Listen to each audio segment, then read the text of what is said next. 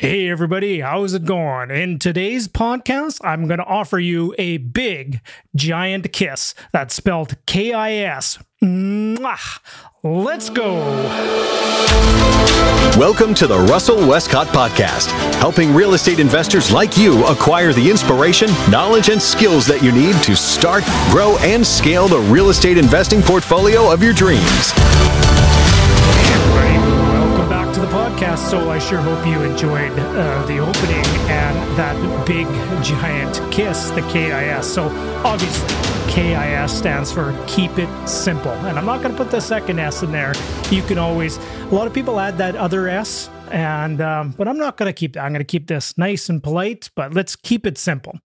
So before we dive into the in-depth interview that you're about to listen to, this was a podcast episode that I was a guest appearance on, that I jumped onto the Black and White podcast with Gary McGowan and Sir Colin Campbell. So guys, first of all, Gary and Colin, if you're listening to this, thank you very much. That was a fun podcast. It was actually a live broadcast turned into a podcast. So guys, if you've been following along on my channel, you know I'm a big fan of multi-purposing and using things for multi-modalities of communication and distribution of your message. And that's what we did on this podcast. Gary and Colin set it up as a live broadcast. They broadcast it out to their Facebook groups. Then they turned it into a podcast and then distributed out through audio. So people listen to things on different levels. People listen to things on multiple different devices. People consume their information and content on different platforms. So the more platforms you can put your message out, the greater. So first of all, Gary and Colin, just wanted to thank you. That was a fun podcast. They had special effects and they had some rapid fire questions and they had some really interesting things. They kept the conversation very lively and very interesting. But the main thing I wanted to share with you in today's opening was, sometimes when we keep sharing the same message, when we keep, getting what I call sometimes our stump speech, our stump presentation. And for any of you, if you're not familiar with the term stump speech, it's an old term way back in the day. I think it comes back from politicians' time frame. That is there a talk? Is there a speech that you could stand up on a stump, a cut tree, and there's a stump there. You can stand up on that stump and you have an audience around. Can you deliver your stump speech to a group of people? Now, I've been honing in on this, hour to an hour and a half, quote unquote, stump speech. But here's the thing, is sometimes when you deliver the speech so many times yourself, not that you get bored, but you just challenge yourself to try to do it better. Challenge yourself to try to go deeper. Challenge yourself to do it better. Challenge yourself to make it more easily understood. And that's what I'm going to say about this one, that I really pushed myself to keeping it simple. I pushed myself to keeping the message and the delivery of some of the same questions that you hear on a lot of different podcasts. I pushed myself to simplify the message. I pushed myself to make it more relatable and more understandable for everybody. And one of the things you're going to find in here, and this is one that, it's funny, I haven't been using this for a while, but I dusted it off for this one, is I shared with probably the simplest way that I know how to describe a joint venture. The simplest way. How do you communicate this message to other people? And it just so reminded me after I did it, and I was listening to this before bringing this out to you, that I do need to simplify it. It really comes down to, most important, when you're having a communication with another person, it comes down to the understanding. But more important than the understanding is that they take action and they move and they make a change and a transformation based upon what you said. Now, here's the quick story. So I was having a conversation with some potential money partners a couple weeks ago. And when they fill out their online form and they fill out their consultation requests, I get some background, I get some information, and they were savvy business owners. They were very savvy investors. They were savvy real estate investors. They had actually owned property. I think they owned like 4 or 5 places, and they've built out multiple businesses. And sometimes we take it for granted of the things that we know, the books we've read as real estate investors, the seminars we've gone to, the webinars we've attended. Sometimes we normalize everything we know that we think everybody knows the same thing, right? Because we're all in the same circles. They follow the same Facebook groups, but everybody's different. Everybody is completely unique and completely different. So I actually dusted off the simplest way to describe a joint venture relationship for these partners, potential partners that I had a conversation with last week. And maybe I'll keep you posted on how that progresses. But here's the message is they understood and they said, you know what? I get that. And it was just really appropriate timing because I used the analogy around back to school time, and I'm not going to give it away. You have to listen to the entire podcast, and especially right to the very end, I have a very special message there for you guys as well. But what I did on this one, or what I attempted to do, was to keep this one conversational, to keep this one extremely simple, and to keep it from getting too in-depth and into the weeds. And I just wanted to make sure that everybody understood that. Okay, guys. So with all that being said, that's what I just wanted to just put out front for you. We're recording this one, or it's been recorded a while ago, but we're releasing this one in September 2021. And as you know, this is probably the back to school time and a lot of things change. This is one of those time frames of the year where people are starting to get off holiday and cottage and lake mode, and they're now starting to get back into routines. The oven is probably being turned on for the first time. The furnace is maybe being turned on. The hoodies have been broken out for this. So here's the messages. People are probably more open to having some more conversations about futures, financial futures, real estate investing, partnering with you. Okay, guys, with all that being said, this is going to be a fantastic conversation. Sure hope you enjoy it. And like I said before, make sure you stick around right to the very end. And I wanted to share a big, giant thank you to Sir Colin Campbell and Mr. Gary McGowan. Let's get after it. Good afternoon. It's your host, Sir Colin Campbell with Gary A. McGowan, and you're tuned into the Not So Black and White Real Estate Podcast. We have a special guest in the podcast studio, currently in the green room, known as the Jedi of JV, the JV Jedi. All right, without further delay, Russell Westcott. Whoop, whoop. Welcome to the show. There it is. Yeah, there's all the fanfare. Here we go. Whoop, whoop. Hey, where's the confetti? Make it rain, guys. Come on. That's true. It'll show up. Trust me, it'll show up. Hang on, I got something for you. Here we go. Have some fun. How about some thumbs? Oh, look at that. Look at that. You know, what's the old saying is end on a high note. George Costanza moment. Mic drop. We're done. All right. End on a high note. Okay? And that's the show. Very good. So we go ahead, Colin. No, because I remember meeting Russell, I want to say it's over 11 years ago at Rain. And here is this guy getting up on stage, and he's telling you how you can buy properties with $0. I was like, shit, I need to pay attention to this guy, right? So, and then he became known as the JV Jedi, the king of JVs. And it's like, when we confirmed that Russell was going to be on the podcast, I was like a little girl, all excited. So, Russell, welcome. Gary is going to read your bio, and then we're going to hear from you directly. Who's Russell Westcott? Oh, wow. All right. So I do have an official bio printed off of the yellow pages, or whatever we call the interwebs these days. And the fake news, the fake news network, right? Isn't it? The fake news. So I'm about to read a bio, and then we're going to spend the next 50 minutes or so figuring out if that bio actually has some substance. But let me let you in on a little secret. It definitely does. So who's Russell Westcott? Known by many as the hashtag, here we go, JV Jedi. Russell Westcott is a full-time veteran, Canadian-based, I love it, Canadian-based professional real estate investor, best-selling author, and inspirational public speaker, if I could announce it. Russell's presentations have been called passionate, entertaining, educational, and inspirational. At his core, he's a teacher, master communicator, and has moved more than 250,000 people with his books, audio programs, presentations, interviews, and podcasts, and now live streams today here, folks. He has a natural gift for empathy, mentoring other real estate investors, entrepreneurs, aspiring public speakers. He built his first $1 million real estate portfolio. I love this, within his first year of taking the leap into real estate investing, and continues to build and manage his personal real estate portfolio. This is the cool part. Russell has co-authored not one, but two best-selling Canadian real estate books, 97 Tips for Canadian Real Estate Investors and Joint Ventures, The Canadian Real Estate Investor's Guide to Raising Money and Getting Deals Done. That's who we have on the show today, folks. Russell, pleasure to have you here. Is that, okay, did you write all that, or did you have somebody write that for you? Because that is impressive. I love it. Well, to be honest, it's been writing itself for the past 20 years.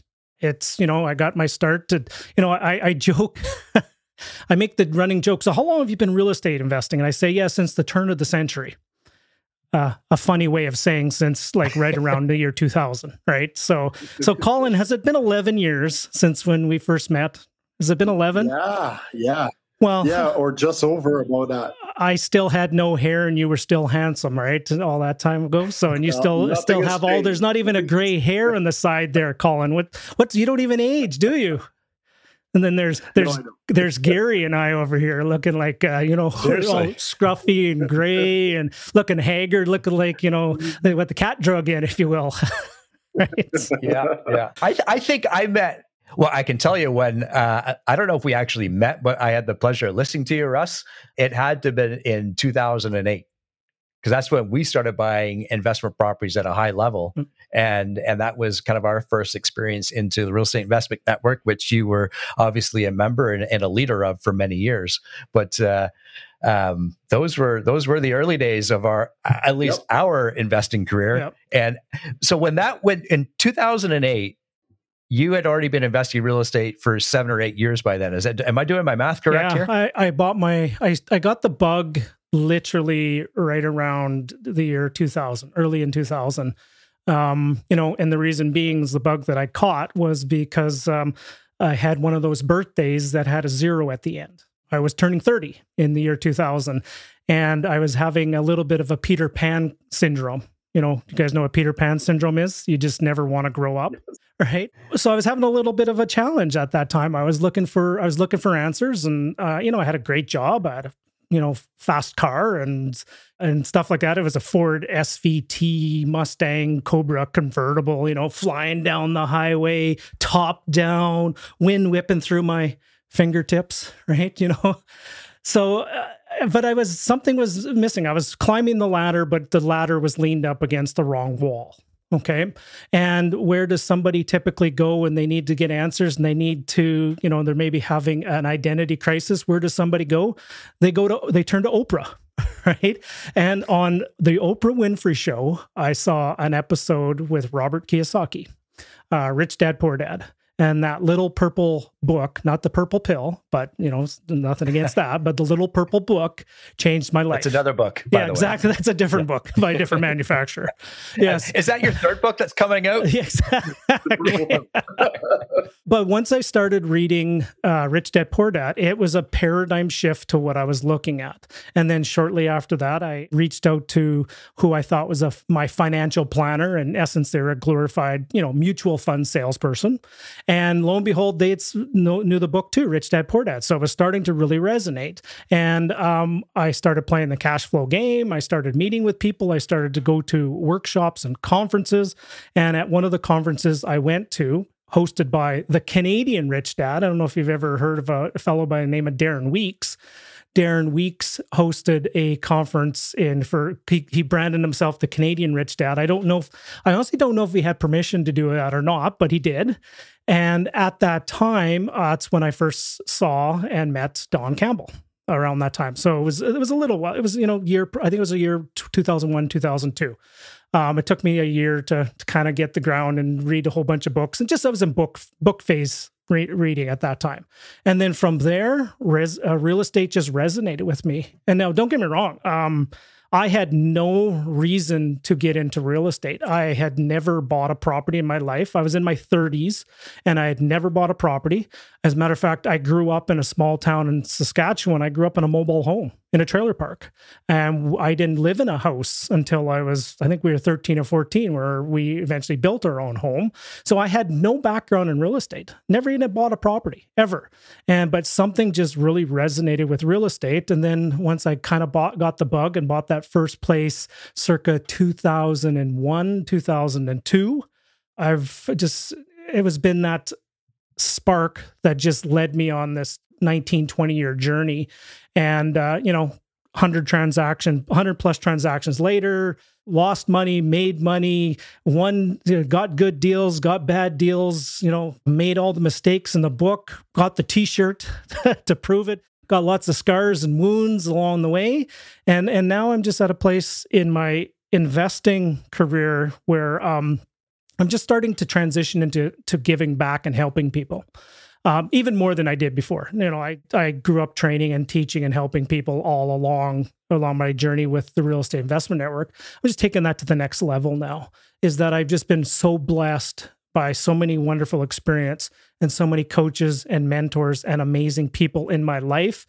It's my duty to start sharing that with the next generation of people to come. And I'm a firm believer, if you've been blessed, you need to be a blessing to others. So I'm here to share my blessings with other people on this journey of real estate. Because guys, we all know that real estate is not an easy journey. It is extremely lonely and extremely difficult. And we need more allies. We need more people inspiring. We need more people encouraging each other along this journey, because we don't need people catfighting with each other. We need each other lifting each other up on this entrepreneurial real estate journey that we're on. That's a short version of the story. I like it. I like it. So how you see real estate, has it changed over the years? Like it's kind of a loaded question, but the way that you saw real estate, I get, in the early 2000s, the way you view it now, how has that change looked, or what does that look like to you? Well, here's the thing is I wish sometimes only time and age and wisdom can be the best teacher, because sometimes I was, maybe too stupid and too ego-driven and too naive to listen to somebody with some age and wisdom at the time. But some of the lessons that I've learned along the way, I wish I would have known earlier. Couple things. Number one is, buy based on cash flow for number one. That's a truism, but sometimes we get lost in the numbers and we get lost in the fear of hot markets. We get lost in FOMO, and everybody's out there looking in some markets right now, and cash flow is tighter than Homer Simpson in a wetsuit right now. And there's no margin in the business, and people are making bad decisions, and they're lowering their standards of their acquisitions. And guys, whenever you lower your standards of acquisitions, you start trimming off cash flow, you start making allowances where they're not according to it. It doesn't end too well if you don't have any margin in your business. So some of the big lessons I learned was, number one was buy better quality properties. Get better tenant profiles in better areas. And one of the biggest revelations that I've come to along the way is I've fallen in love with new construction homes, is that we actually will go out, purpose build our rental stock and our rental portfolio. And it's a completely different ownership experience than some of my 40, 50, 60-year-old properties that I originally bought that were really cheap, that had bad tenant profiles in bad areas and deferred maintenance. And the deferred maintenance just stacked up and stacked up and stacked up. And, lo and behold, you have to pay the piper sometime. And, you sit there in some properties, maybe you've owned them for 15 to 20 years. And then you're looking at them and go, geez, I put in 15 years of my life into this and there's isn't much here, right? Because you just slowly get chipped away of having older deferred maintenance properties that are marginally cash flow producing properties versus getting something that was brand new.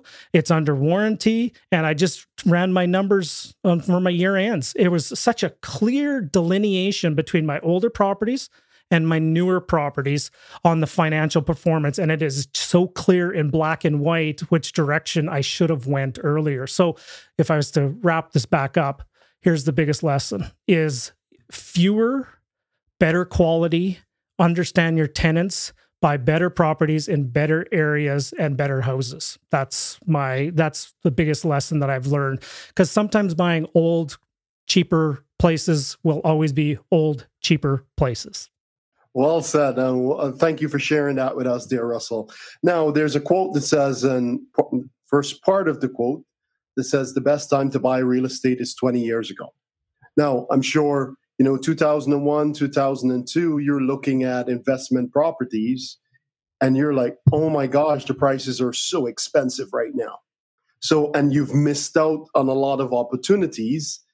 And here we are today, where most investors or people who want to get into investing are basically saying the same thing. So what lessons or what words of advice do you have for people who are faced with that dilemma? Yeah, here's the best advice I would give you is still make sure it cash flows when you buy it. Because here's the thing is, it does not matter how much appreciation happens in 5, 10, 15 years. If you can't afford to hold it, it doesn't matter. It could have 10x'd in value. But if you can't afford to hold it, what's the point, right? You just don't have, if you don't have the cash flow to hold it long term, it doesn't matter how much appreciation you have. Okay. So that's one of the key things that you just want to do is you want to just make sure it cash flows from day one, or you have a very short-term plan on how you can raise the rent, get the cash flow up to be able to hang on to it long-term. Because here's the thing. A lot of people talk long-term. Everybody's in there, well, I'm into it for the long term. Yes, I agree. It's easy to say until you've actually been into it for 20 years. Then you can actually look back upon it. There's a lot of people that are real estate investors that are, I would call in the 7-year or less time frame, that they haven't gone through market cycles. They haven't seen ups. They haven't seen flats. They haven't seen down. The only thing they've known has been a market that's just gone stratospherically up, and they think they're geniuses because the market has gone up. It's not normal for a market to, if you bought a place in November, it's not normal for the place to be up $100,000 in March. That's not a normal marketplace. Okay. Hang on. What? Exactly. I thought that was normal. But people you're blowing my mind. What's going on here? People have normalized it. And I'm on the Facebook groups all the time, and people are going, I can't believe my appraiser didn't appraise my property for $100,000 more. Oh, when did you buy it? Oh, 3 months ago. I go, well, what do you expect? Right? That's not a normal market. But don't get me wrong. We're going to say thank you and we're going to be very grateful. But at the same time, rapid growth without underlying fundamentals that drive the cash flow of the business is a recipe for failure. It truly is. And I say that, ask me how I know. That's right. Because, I've been in markets that had 1 year was 21%, one was 28%, and another year was 58% growth year over 3 years in a row. Okay. And during that time, I doubled my portfolio during that period of time. Okay. If the cash flow does not support holding that asset, it's a long slug for years and years and years. Now, guys, I'm not here to tell you what your market will do, but just pay attention. If you start seeing people only talking about interest-only mortgages, or people only talking about, buying something and only buying it on speculation, only buying it based upon a future value. I bought a pre-sale condo and I paid $900,000 for it. Okay, what does the cash flow look like? Oh, it's negative, but I'm going to sell it before it completes. Okay, well, how did that work out in 2017, right? It doesn't necessarily always happen. Don't get me wrong, I love speculation, and I love the value going up. Buy low, sell high, right? Buy low, sell high, but always buy for cash flow is a core fundamental saying you have. Because if you find a market that you're buying low at the bottom of a cycle, you have room to run up because of cash flow, and then hopefully you sell at a peak. If your market is already at a peak and there's no cash flow, and the only way to make money is the speculation, you might get lucky and it might 100% come to fruition. But what happens if the music stops and you have an asset that costs you $600 a month, and the tenant now, maybe you can't raise your rents for another year or two, and wink, wink, nudge, nudge, rent controlled marketplaces.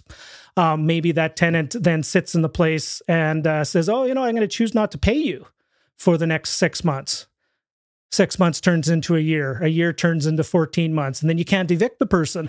All of a sudden, how's the appreciation of that property doing? right? You still need to be able to treat it like a business. The cash flow from the operations of the business needs to sustain the property so you can then cash in long-term on the asset valuation in the future. And I actually run a business model. Here's a model I actually run. I actually run a model on my properties that, let's say you hold it for 15 years and it doesn't go up in value $1. But you do you get some good, strong cash flow and you get some aggressive, maybe mortgage pay downs. I was just talking with a client of mine the other day, and we were working on a spreadsheet, and he worked on a spreadsheet on this one property with only like a 1% growth number, but even with no growth, in 13.8 years, by snowballing the mortgages, you could have that property paid off free and clear. Right? So let's say, for example, you bought it for $500,000 and in 14 years, it's still worth $500,000, zero appreciation, but you have a free and clear property. How much do you have as an asset? How much do you have as in your pension fund? It's not a trick question, right? It's $500,000. You have a $500,000 pension plan. And let's say that property generates you $3,000 net a month. You just generated on one property a $500,000 pension plan that generates $36,000 a year in income for you. And with 3 places, free and clear, you can have $1.5 million pension plan that'll generate $100,000 for you, right? Or just under, what's 36 times 3 would be a little over 100, 104, what is it? 100, yeah. Yeah, right around 100 grand. 102,000, yeah. And there's so much to unpack there, right? I think when we have that notion, I'm going to become a real estate investor. And I think we've all been there perhaps at some case where like, I'm going to go out and buy my 100 properties or have my 200 doors or 250 doors or whatever that number is. I was there. I'm sure you guys were there too. And just as you explained, Russ, like it doesn't really necessarily take 20, 30, 50 properties to generate that type of wealth. And if you follow the fundamentals as you are eloquently so talking about this afternoon, it does only take a few properties to reach some of those financial goals, right? Well, that goes back to the question you asked earlier, Colin, and our differences on what I learned now from then is when I first got started. And for many of you, if you have some of the old Real Estate Investment Network CDs, and you maybe have got like CD number 1, and it talks about that I have a goal for 146 properties or 145. It was something ridiculous, like 150 properties. That's one of the biggest things, is you don't need that much real estate. The ratio that I've been teaching, and I've been teaching most of my clients to help them build out, is what I call the 3-2-1 free program. 3-2-1 free. It's buy 3, sell 2, keep 1, free and clear. Okay. Now, in that model that I shared with you, to get 3 free and clear properties in, say, a 14, 15-year time frame, you're going to have to buy 9, sell 6, keep 3. And with those 3 free and clear houses, you will have a $1.5 to $2 million asset base that'll generate you $100,000. And now that is legacy leaving money. You then protect that asset base. You protect it from you borrowing against it. You put a moat around it. And then you now have the golden goose that will keep laying the golden eggs for as long as you want it to, or as long as your children, your grandkids. You will be known as Grandpa Gary or Grandpa Colin in the future that took the stake in the ground and put the stake in the ground, and you changed your family's financial futures forever because you chose to invest into a program, invest into a real estate, or watch this podcast, or listen to this podcast, watch this live broadcast, and you decided to make a change. Right. So it doesn't take that many properties. And the model I shared with you guys is based upon a 0 appreciation model. Now, factor in a 2% growth or a 4% growth model or something there, the numbers start getting ridiculous. Right. And I believe we're entering into an inflationary time frame, which, go buy a piece of 2x4 or a piece of plywood right now, and you will 100% see that. But it still does not give you permission to lower your standards on a cash flow at purchase, even though you firmly believe prices are going to be higher in the future. Even though if you believe immigration's coming in, you believe there's going to be some inflation, you're going to believe that there's going to be a housing shortage, which are all positive signs for appreciating marketplace, which I say I believe that there are those things at play right now. That still does not give you permission to buy a negative cash flowing property and justifying it based upon speculation. So you brought up something really interesting there, and you got into it a little bit, is inflation. And a lot of real estate investors are, we'll call them just like the Sunday afternoon quarterback in a sense, right? They have a little bit of knowledge, but yet they perhaps don't understand the financial economics or the economics behind, our whole financial field, as it were. On the simplest terms, what does inflation typically do to our real estate market? Typically, inflation to real estate means that the asset will be worth more in the future than it is today. And here's what you potentially can do today is you can lock in your price today and sell it at a future amount. And the beautiful thing in there is you can take debt on it right now, and debt is actually a good instrument to have and it's a good hedge to have against inflation. But eventually there will come a time where you will want to be debt-free. Like, there will come a time. And here's how I know this. If any of your listeners or viewers have been, say, out negotiating with an apartment building owner, okay, and that apartment building owner built the place in the 80s, so the property's probably free and clear, right? First of all, you can never get a hold of the person because usually during normal time they're traveling. I know you guys got a big snowstorm out there. Usually they're traveling. And you just can't get a hold of them because their lifestyle is they have no stress. They have nothing to really do. They collect a little bit of the coin money from the laundry and they just do that. They just, we don't need to do this. Fun story with one of my clients who was buying an apartment building, 11-unit apartment building. The owner only had 3 of the 11 units rented. The other 8 were in different repair states and stuff like that. And he was still cash flowing with only 3 units. And my client just in there goes, why don't you fill the remaining units? He goes, why would I want to fill all those units and have all that hassle? And I make so much more money, my taxes would go through the roof. So I just let it sit empty. So that's a person who is free and clear, right? You don't have to fill all your properties. Now, just imagine somebody who's levered up to 95% and the cash flow is $200 and you get one notice to vacate. What is your world? Your world turns upside down. You're panicking. Oh my goodness, I got to do a renovation. That renovation is going to cost me $4,700 for floor and painting. And then you're going to go, where does the $4,700 come from? Because it doesn't come from my cash flow right now. So, I got to go dip into the cookie jar on the top shelf right up by where grandma keeps the peanut butter in your own wallet. And when you start pulling money out of your own pocket to doing that, your ROI keeps deteriorating and it keeps going down, and very few people will actually keep a tally of how much extra money they put into a negative cash flowing asset down the road. And your cash flow just keeps deteriorating to a point where you sit there and go, I don't like this real estate game too much anymore. And then you want to maybe quit. Right. So it's just a different way of looking at it. And I don't think enough people, let's just paint a picture here. Some of your audience members might be where I was, 20 years ago, early 30s, and you're just trying to buy your first place, and you're listening to this guy who just turned 50 this year, and he's sitting there going, and he's talking about free and clear places. Man, I don't even know how to get my first mortgage. And this person's talking about free and clear properties 15, 20 years from now. Have a plan in place to how eventually you're going to have the properties paid off, because that's one of the things with borrowed money. Borrowed money has to eventually be paid back over time. And there's a lot of people out there that subscribe to the refi till you die plan.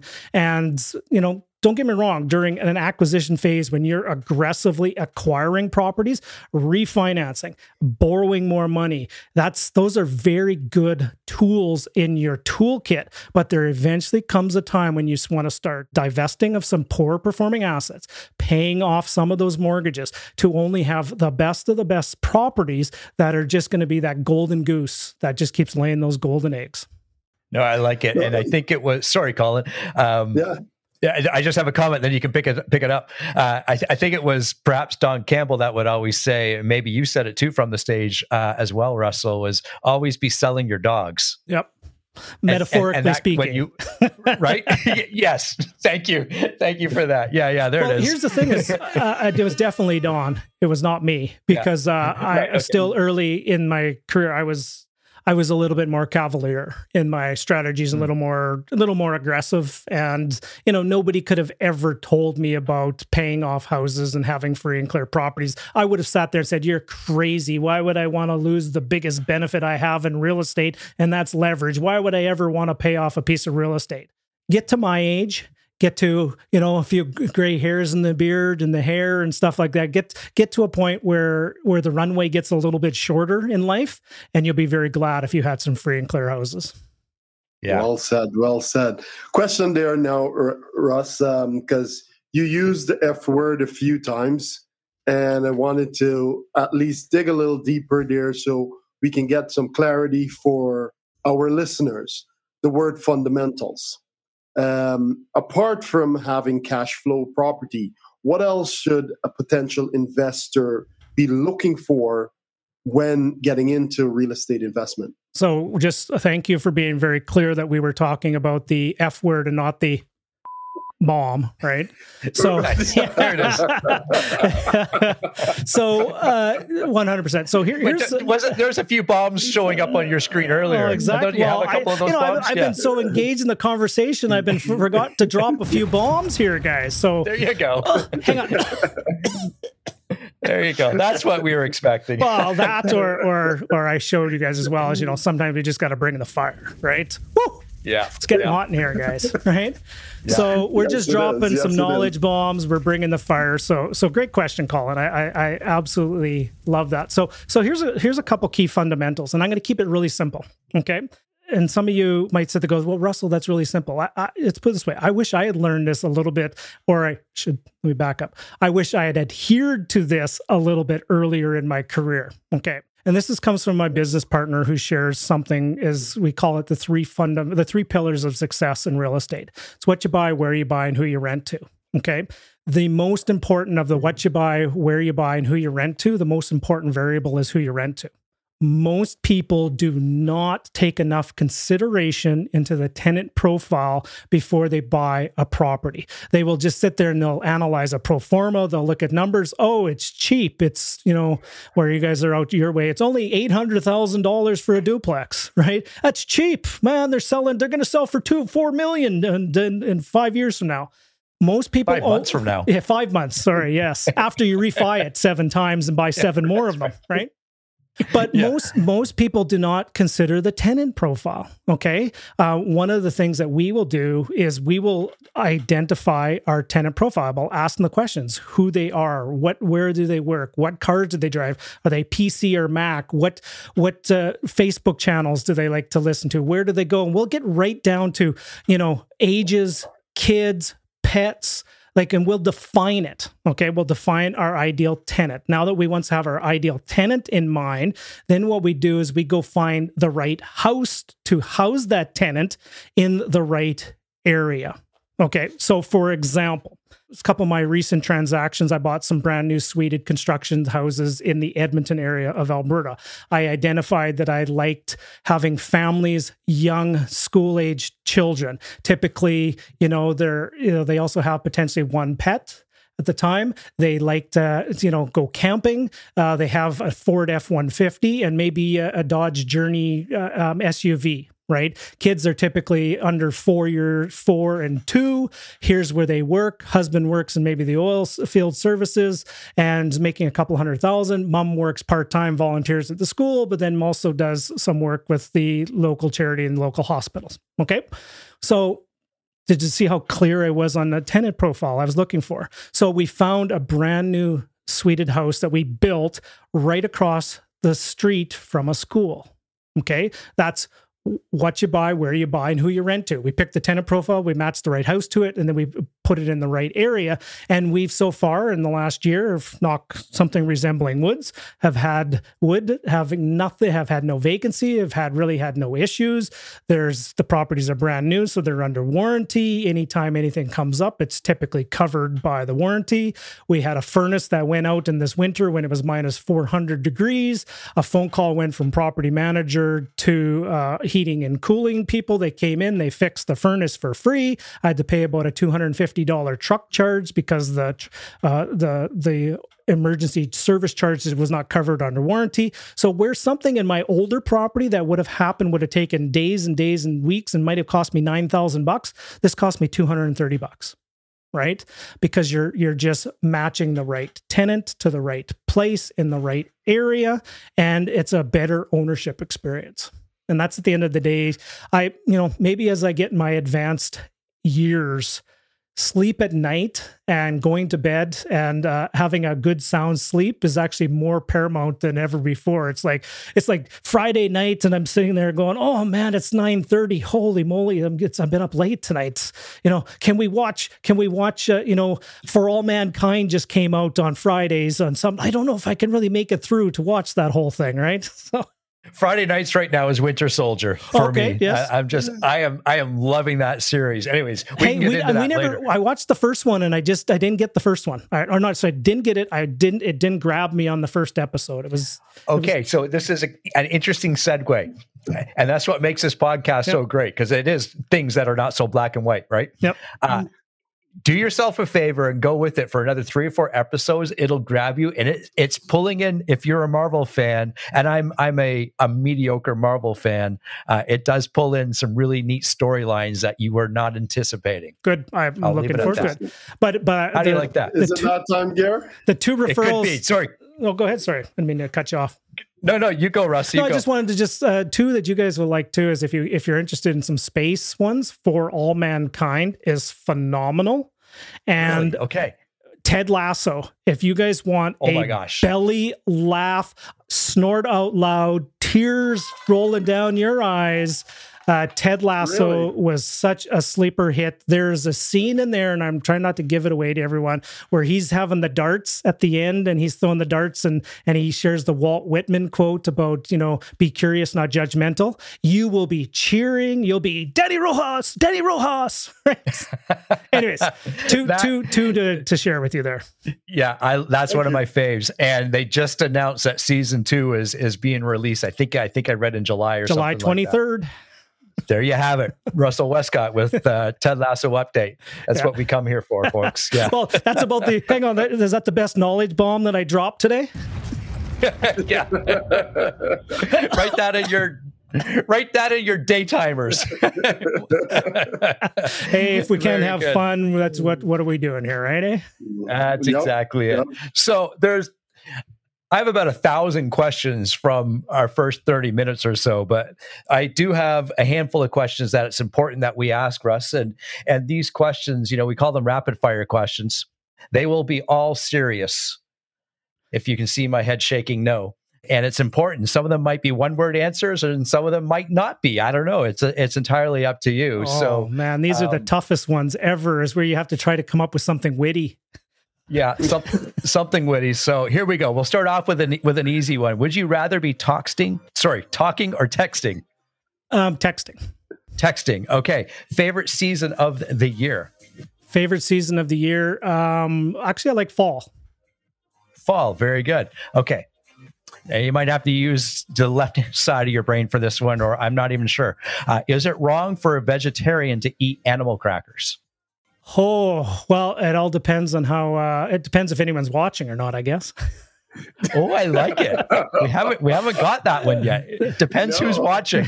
Okay. First, I always like this one. But here's the thing is, it comes down to the choice of each person of whether they want to do it or not, right?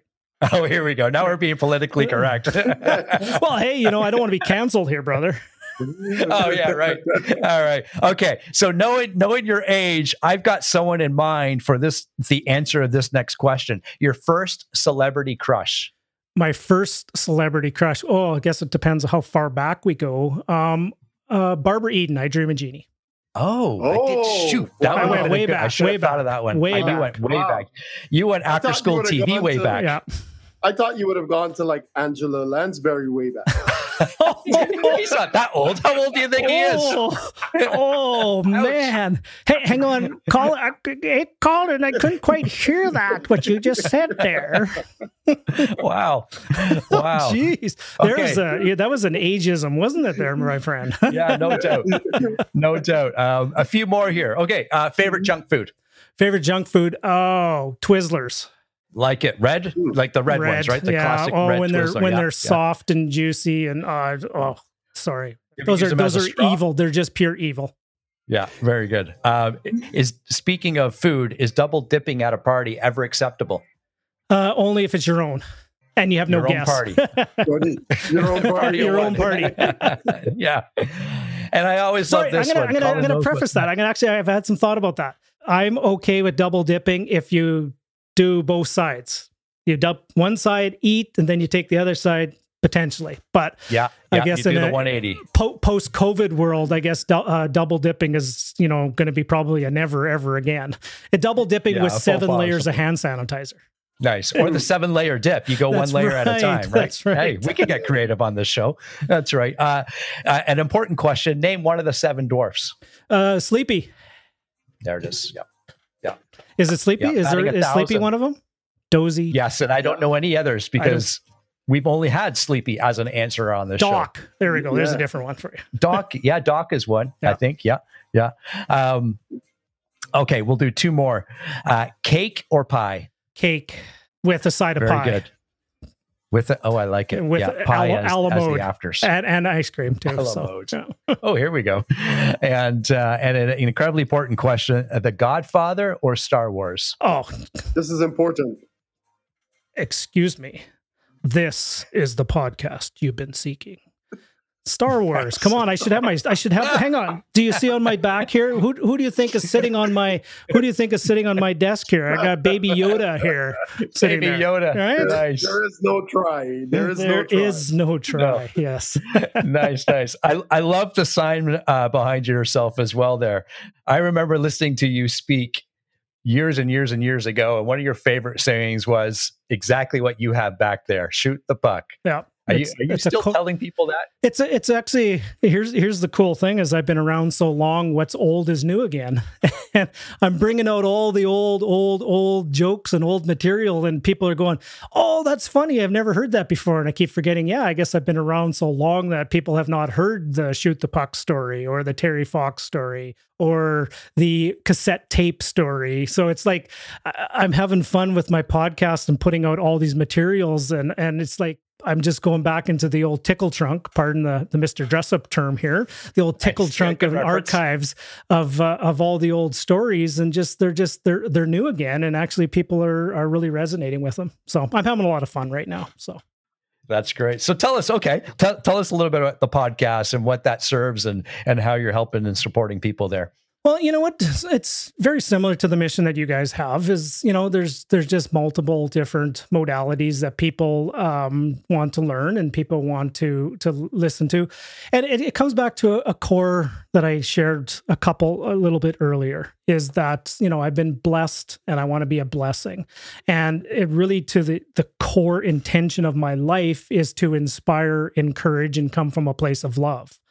That's what I judge my every day on this planet is at the end of the day, did I inspire somebody? Did I encourage somebody? And did I come from love when I was having that interaction? And that's my goal when I have an interaction with somebody is did they leave feeling inspired, encouraged, and loved? And the podcast is just an extension to that where I can just sit here in my office. I make the joke as I have a face for podcasting is that I just sit here with the microphone and all the gear and I just share some stories. And I have not only just stories, but it's some very in-depth training. Like I just released a 5-part series that I know for a fact people would charge $500 or more for that. And it's for free on my YouTube channel and my podcast, where I did a 5-part series of walking through how do you build your plan, and then what are the obstacles you're going to face that, and then how do you systematically bust through all the obstacles of the 5 biggest obstacles you will face, and then we did it over a 5-part series. It's like almost about 6.5 hours, and it's 100% for free. And it's just my way of serving, just my way of giving back to a community that has provided myself and my family so much. And it's just how I want to just serve and how I want to show up.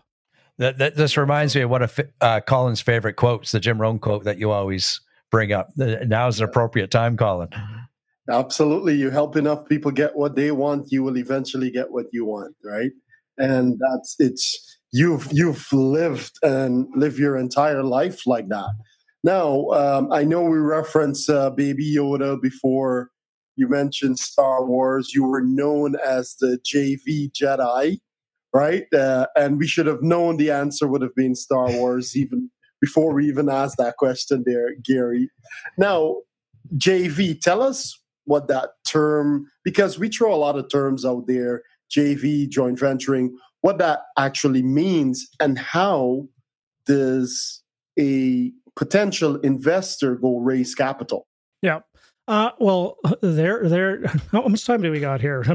Yeah. There's Pandora's 6-hour course he was just talking about. There's Pandora's box a little bit, but no, great question. I'm not dismissing that at all. I come from a school of simple, right? And I like to believe that sometimes simple is best. So let me paint a picture here for you.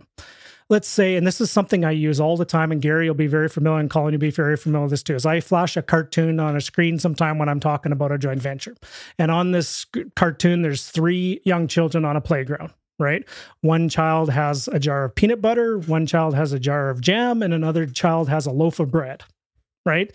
And the one with the peanut butter and jam are standing beside each other, and they're looking at the one child over there with the loaf of bread, and they say, hey, why don't we get together and go joint venture with that person over there? Right.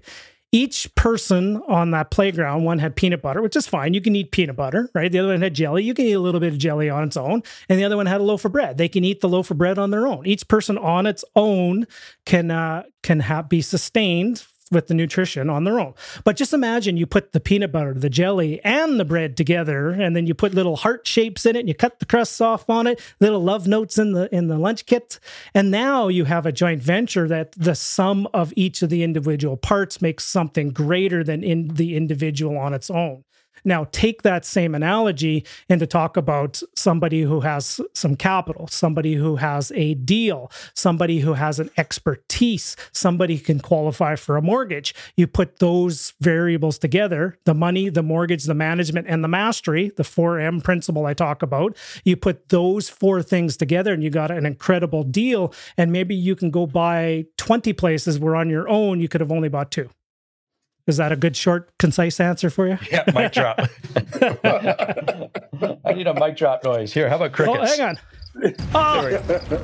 Oh, there it is. the actual one. That was very, because I'm a visual learner, and that I saw every aspect of that. Now, for someone who have that knowledge, but sometimes discount themselves and think, I still need to bring that money in to become a partner or ask for equal shares in an opportunity. What advice are you giving to that person? Well, therein lies a lot of the core work that I do a lot with my coaching clients. Is sometimes we often sell ourselves short a lot on what we're about to do. The best way I can give some really tangible advice for everybody. So picture this again, Colin, if you will. There's a burning house, okay? And this burning house standing in front of the burning house is a firefighter. You know, the helmet, the shield, the oxygen tank, the axe, the hose, the jacket, the waders. He's a firefighter. They are a firefighter, okay? What happens when most people see a burning building? What do most people do? What do most people do when you see a burning building? You run away, typically, right? There's a select few that might pull their phone out and might dial 911 and call the fire department. But there's actually even a fewer select group of people that will actually run into the fire to help and save others. Now, what separates that person from that runs into it versus runs away from it? I believe the person that runs into it is somebody who has been equipped with the right training, with the right mindset, with the right helmet, with the right oxygen, with the right axe, with the right hose. They've done the work. They've been equipped with coaching. They've been equipped with mentors. They've put in the miles, right? And they've practiced carrying the dummies across the thing, and they've done the firefighter games, and they've done that. They've equipped themselves to run into the fire to help people. Okay. Now let's take that into a context within real estate. is that there are a lot of people out there right now that don't have a plan for their financial futures, that are floundering out there a little bit. Maybe they're in a burning building. And what they need somebody who's been trained, somebody who's been equipped, someone who watches this podcast, listens to this podcast with Gary and Colin, somebody who's read the book, somebody who's taken the training, somebody who has a coach. And what they've done is they've now have been equipped to run in to help those people with a good performing real estate asset. And essentially, you're not providing them with a house, you're providing them with an opportunity to help fulfill upon their financial plan and their financial goals. So bottom line, do the work, put in the miles, get equipped, and then the confidence will follow. Let's put it this way, the more work you do, the more confident you feel, right? Hey everyone, sure hope you're enjoying today's episode. Just wanted to take a quick pause in today's show to share with you a real estate investing and financing tip that has helped many investors scale up their portfolio. Data-driven decisions and having a roadmap are two of the most important fundamentals for real estate investing success. When it comes to financing income properties, it is critical to take a strategic approach versus a traditional transactional approach to financing. A transactional approach is when your lender or broker just speaks to you about the deal at hand versus sitting down and helping you with your plans of financing and putting a roadmap together for your next properties. Do you have the critical answers to start, grow, and scale your portfolios? Answers to some key questions such as, where will the money come from to keep acquiring your properties? How do you structure your deals strategically while not painting yourself into a corner with future financing? And how to proactively manage your borrowing power? These are just a few of the key questions you need answers. If you're looking to grow your portfolio and you're looking to structure your financing strategically, I suggest you speak with one of the team members at Streetwise Mortgages. They have helped thousands of investors scale up their portfolios and also get into the game of real estate investing. The financing roadmap is complimentary for every client who works with Streetwise Mortgages. Best of all, on top of the financing roadmap, you'll receive a summary report on the top 18 Ontario markets. Plus, you'll receive a comprehensive deep dive research report on the market of your choice of the top 18. I'm currently looking at one of these reports right now, and they are comprehensive and deep, data-driven decision materials for you to make the right decision. I highly recommend you take a look at this if you are interested in starting, growing, and scaling your real estate investing portfolio. To book a planning session and develop your financing roadmap, email info@streetwisemortgages.com. That's info@streetwisemortgages.com. There'll also be a link in the show notes below. Now back to the show. And how often have we had these conversations with, investors and it doesn't matter in real estate or if you're outside of that and you're creating your own business. We typically attract like-minded people, which is amazing, but that also means we attract like-minded people that have the same skill set as us, right? How important is it, Russ, to attract people when you're joining a joint venture, just as you explained in the peanut butter and the jelly sandwich scenario, to have the differences? So someone's bringing the capital, someone's bringing the renovation experience. Like how important is that? Yeah, it's essential to the success. Now, here's the thing is, I tell people is you don't always have to be 100% in agreement with everything, but you have to be 100% in alignment. And those are two very distinct distinctions. Isn't that the Department of Redundancy department, right? You don't have to be in agreement, but you have to be in alignment. Okay. Now, and I usually break it into the four variables, which I shared with you guys before. It comes down to money, mortgage, management, like the day-to-day operations, and then the master. Who are those people? Like the master meaning who is the expert? Who has the capital? Who can qualify for a loan? Who has the day-to-day operations? And who is the expert to go find the property and is the real estate expert in the transaction? And if everybody only has money, well, you can probably figure it out. But you're going to be lacking some valuable skill on the day-to-day operation. You're going to be lacking some skill on the expertise, right? Or if nobody has money, but everybody can qualify for a mortgage, you need those four variables, right? And I will sit down to this day when I'm having conversations with potential money partners, and we will pull out a piece of paper pad and kicking it old school, and we'll draw a line down as who's got the money, who's can qualify for the mortgage, who's doing the day-to-day, and who is the expert. And then what we do is we break those 4 variables into a weighted number, and then they need to add up to 100, right? And so let's say we were doing a deal, and Gary, you're bringing the money, and Colin, you're bringing the mortgage, and I'm doing the rest, right? And we valued that the money is worth 20, the mortgage is worth 20, and then the rest is worth 60. So it would be a 20-20-60 split, right? Or we would negotiate that, right? Yeah, no, that's important, and I think the same can be said as you described earlier. You know who your exact tenant needs to be, right? And it's the kind of the same conversation in a sense. People often come to, I know all 3 of us, and say, I want to start buying investment properties. Perfect. Have you thought about what kind of tenant you want? Because that's going to determine what type of property you buy and so on. And similar to this, right, Russ? Like, we really need to get very crystal clear on who we want to partner with. Yeah. Is that right? Well, and then I take it a step further with the conversation I have with people too, is I get down to the most important metric to me is a little bit of the time, right? The return on time, and a little bit of the pain in the factor.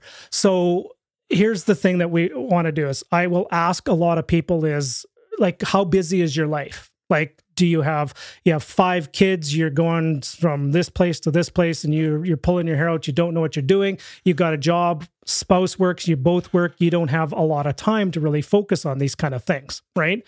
So, for example, somebody in that situation that has no time, but they maybe have some capital and they can pull this off, someone like that, in order for them to go execute a BRRRR strategy or a renovation project or a flip would be absolutely ridiculous, because you just don't have the time to do it, right? You might want to then really focus in on something that's turnkey, purpose-built, management in place, write a check, qualify for a mortgage, right? Partner with somebody that knows what they're doing. They'll go negotiate on a 6-pack of houses for you, and you only want one of them, but he negotiated a 6-pack price. Lo and behold, come talk to me. I'll help you out. I'll help you alleviate that. And for an exchange of 2 weeks of your time, I'll give you 5 to 10 years of mine and my expertise and my 20 years of experience and all my team and all my expertise, and I'll get you in touch with a really good asset, and I'll just take care of all the details for you. Can you tell I've had that conversation a few times? That's what we love. That's what we love. Perfect. So there's a lot of things that you're doing to support your peers, support aspiring investors. Who do you love working with right now? I have two distinct groups of people that are coming to me. Group number one is people just getting started. I call them, and don't get me wrong when I just say that I'm going to name an age, but it falls that. It's typically they're like 27 to 35. Okay. And they're new in the game, and they're wanting to get started, and they're looking to somebody that has the expertise, 20 years in the business, somebody who's been in all the market cycles. They're seeing that, and they see all these success stories, and they see people that are, like, don't get me wrong, all the people, they have incredible intentions, but somebody who's only been involved in real estate for 5 years does not have the wisdom that somebody who's been in it in 20 years. Okay. It's just a fact. Okay. But there is a group of people, young, looking for guidance, looking for leadership, and they're just coming and they're resonating with the message that I'm talking about. And they're just looking for, essentially what Don Campbell did to me back when I got started was he was my guiding light and my Northern Star, and he was the person who I mentored from, and now I'm passing that along to the same group of people coming up with all the things that I've learned along the way. So that's group number one. Group number two is people that are in similar age bracket as myself, and they're sitting there going, the runway is just getting a little shorter, right? We have kids that are going to be going into college or university ages, and we also have aging parents that are still, and then it's called the Oreo cookie generation, the cream filling between the Oreo cookies, right? Where you have aging parents and you have young children, and you potentially have to help both of them. Okay. Maybe the aging parents didn't save enough or didn't have enough assets, and the kids coming up are going to need to help into the housing market. So that group of people are sitting there going, holy moly, the runway is getting a little shorter. We need to start elevating what we're doing. And that pension plan and CPP just ain't going to cut it anymore. So we need some help. Let's go talk to a guy who's been there, done that, and who's, investing in real estate full time. Somebody who's made a lot of the mistakes and willing to share it with them. And let's not go down that same landmines that somebody's been there already. So as you can tell, I thought about that a little bit. There you go. That's experience talking, right? And that's what we like to say. And it's, we often, Colin and I, if we put our realtor hat on, sometimes we have these exact same conversations. The subject matter doesn't necessarily change.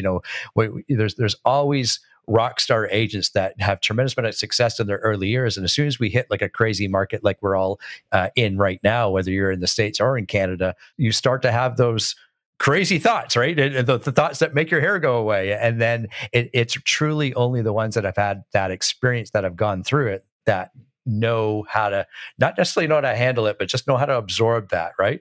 Well, I got something I'm going to share with you here in a second, and I'm going to share it with a story, 100% true story of two clients of mine. Sorry, I'm going to geographically locate this a little bit. One's out in Eastern Canada, one's out in Western Canada. The one out in Eastern Canada is coming back and going, oh my God, I am so stressed out. I don't know. I have to go in with no conditions. I got to go get my mortgage application pre-approved before I go in. I have to be prepared to go with no mortgage conditions. I can't even go see the place. I have to write it $130,000 over list. I can't even run my numbers. He's all frazzled. Okay. Another one of my clients that's buying out in Edmonton, I gave them a week to go find as many properties that would fit the model that are sitting on the MLS, just sitting there. Came back with 7 places. 3 of them were fantastic opportunities. Wrote an offer on one of them, had conditions, negotiated a discount, was able to get an extension because they couldn't get their financing in time. And when they were all said and done, the property would cash flow $400, right? So, guys, this is a big country. Your money doesn't care if it invests in Southwestern Ontario or not. Put your money to work where it's going to work hard for you to get a good return on your money, right? It's just they're little soldiers, and you put those little soldiers out into the marketplace and you want them to return with more soldiers, right? An old Kevin Leary story. Yeah. Kevin Leary and the richest man in Babylon as well. Yeah. So, and I'm not I'm not poo-pooing on the Ontario marketplace or any of that kind of stuff. Some of the clients that I work with are having very good success, but it's tighter, it's tougher. Well, it's tighter, tougher, but I think what I took out of that story, Russ, is if we have money sitting there doing nothing, it is exactly what it's doing. It's doing nothing. So if there's an opportunity to put that money to work, and not to overextend yourself like we initially talked about, in the early years type thing, but to create more money to go replicate itself. That is a conversation I think needs to be had, right? Yep, agreed. Mm-hmm. And just educate yourself a little bit too. It's like, by all means, an exercise I gave to one of my clients who was just sitting there. He was not sure about where to buy. And I said, here's what you do. You got 60 days. Go follow the Matt McKeevers, the Matt Pichets, the Gary McGowans, the Russell Westcott. Go follow everybody. Go to the Win City group. Go to Rise group. Go to every group you can possibly find. You got 60 days to research to your heart's content. And what you eventually have to do is you have to shortlist the thing. You have to start off with a 30 places, 30 areas, eventually getting it down to 3. But in 60 days, you need to make a decision, right? Because from that decision comes the power, because they were wanting to go approach potential money partners to invest with them. Like, okay, if you don't even know where you're going to invest and you don't have the certainty of where you're investing and why you're investing, how is somebody ever going to have that certainty with you? So I would give them the grace to go just research till the cows came home. But eventually they had to make a decision, right? And when they came back, they eventually got honed in. They're now down to 2. And I have my next call with them, I think next week, and they have to get it down to 1. And then they have to operate moving forward with velocity on that one path, right?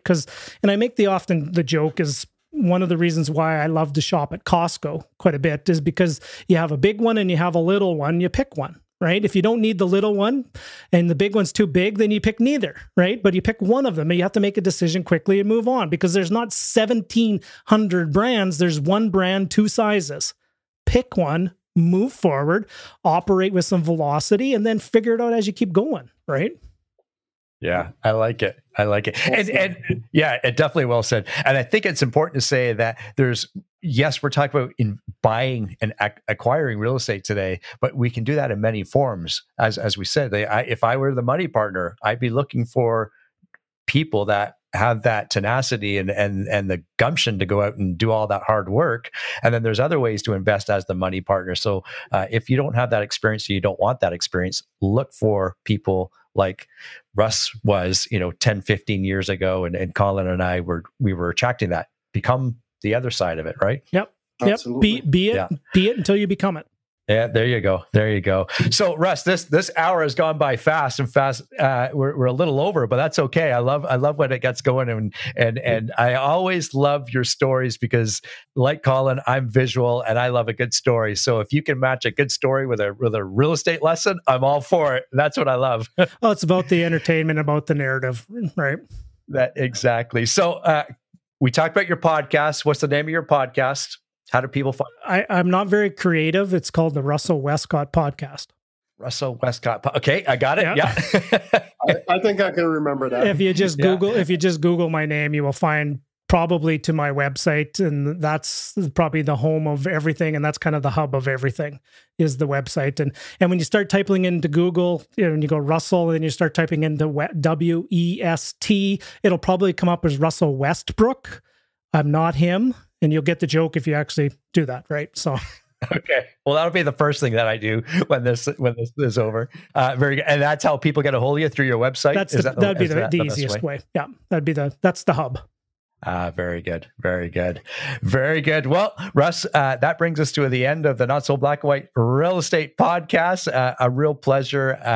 I know when we've had the opportunity you've come and spoken at some of my workshops in the past, and I said it then, I'll say it again. Listening to your guidance many, many, many years ago has certainly set the stage for my family's life, and it changed our trajectory. So again, publicly, thank you for that. And I know that I'm not the only story like that out there. So thank you for that, for sure. Oh, awesome. Well, thank you. And what you guys are doing here is you're inspiring the next Garys and the next Collins, the next generation of people. And I just wanted to guys, if I had a hat on, I would do a tip of the hat, but why don't we just do a little salute? And I just wanted to salute you guys for all the work and hard work you guys put into these. This isn't easy what you guys are doing, and you make it look so seamless, and you got the lower thirds, and you got graphics, and you got big voiceovers, and you guys are just, Gary, I made the joke before we started, all those years of us being in the president of the AV club and having no dates on Friday night, it's starting to pay off, isn't it? So finally, yeah, 30 some odd years later. I didn't mean to make a joke. I just did want to reverse that gratitude. And you guys are doing a wonderful job, and just keep going, please. We need more. Appreciate it. We need more. Yeah, thank you. As always, thank you. So, of course, for RussellWestcott.com, that's how you can find it. Certainly reach out to Russ there. Thanks for being with us this afternoon, Russ.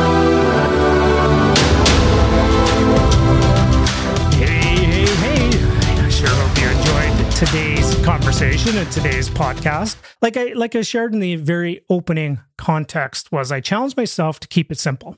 I challenged myself because sometimes making something complex and taking it down to the most simplistic, simplified version of something is actually more work and more difficult than taking something and make it extremely complicated. Now, here's the thing.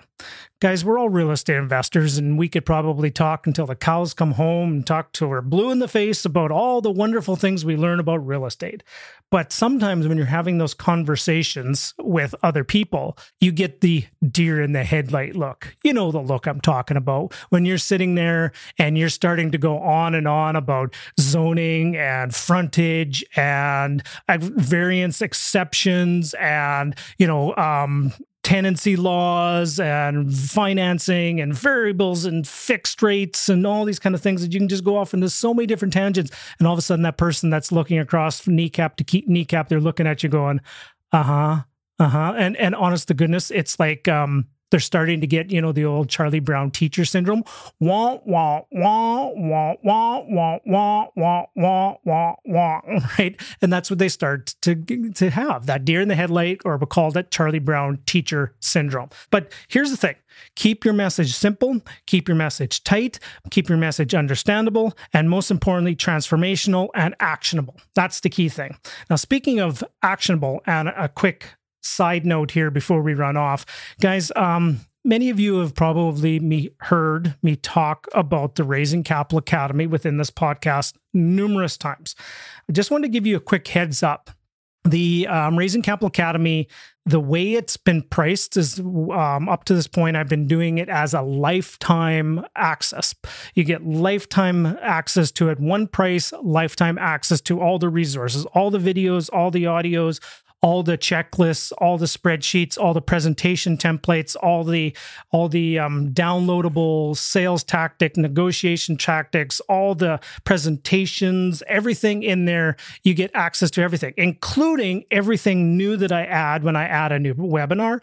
I added an entire section on using RSP funds. I had an entire section on using private lending. I added an entire section on protecting yourself from securities regulations. All those things were just recently added, and anybody who had lifetime access got that for free. There was no monthly subscription, there was no yearly renewal, and I've been told with the depth of the marketing and sales training and time management and goal setting and checklists on how to buy properties, how to analyze deals, all the analyzers, flip analyzers, buy and hold analyzer. I've been told that I probably could charge $5,000 or more for the depth that you have access to. Okay. But we don't charge $5,000. It's a one-time fee and it's a lifetime fee. So here's the message.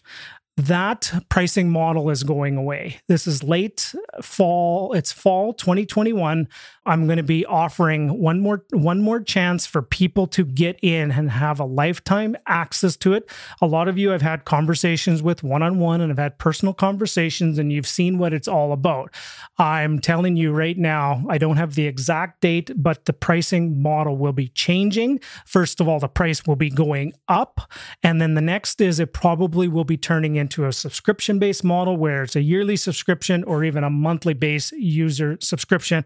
And after all that I just said, I'm also going to be starting to do more webinars again. There's going to be weekly open office sessions. There's an entire new level of support and resources and guidance to help you move forward with this wonderful game of real estate investing. So wherever you are listening to this podcast, in the link below in the show notes, there will be a link to get access to information about the Raising Capital Academy. It still is by application only, but stay tuned. I will be making an announcement for when the last time we will shut the doors down for the lifetime access to the program, and then the new model after that will come out very shortly after that. But we're probably going to close it down after that, probably for about 4 to 6 months, and then we'll open it up for enrollments probably once or twice a year, just to keep it really tight and keep the learning and the new people that come in and keep the engagement and the education very, very on point.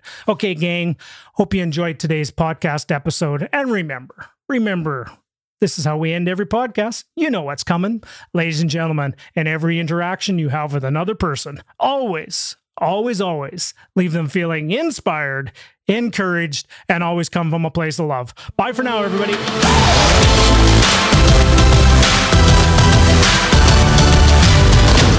Thank you for listening to the Russell Westcott Podcast. Before you run off, could you do us one final favor?